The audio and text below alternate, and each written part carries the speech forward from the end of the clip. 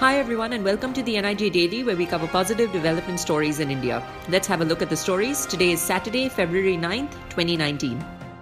First up, Arunachal Pradesh. The PM launched multiple development projects in Arunachal Pradesh today. Many of the projects dealt with connectivity. He stated, Arunachal Pradesh is India's pride. He also went on to say that not just airports but rails and roads will connect people safely and securely.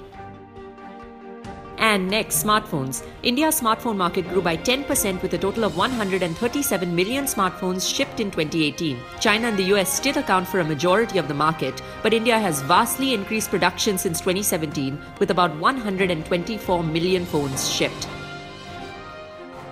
And next, PMRPY. Around 15 million workers have benefited with the Pradhan Mantri Rozgar Protsahan Yojana, which incentivizes employers for giving jobs. That's according to Labour Minister Santosh Gangwar. Under the scheme, the government pays full employer's contribution for social security schemes run by the EPFO, which is a retirement fund body.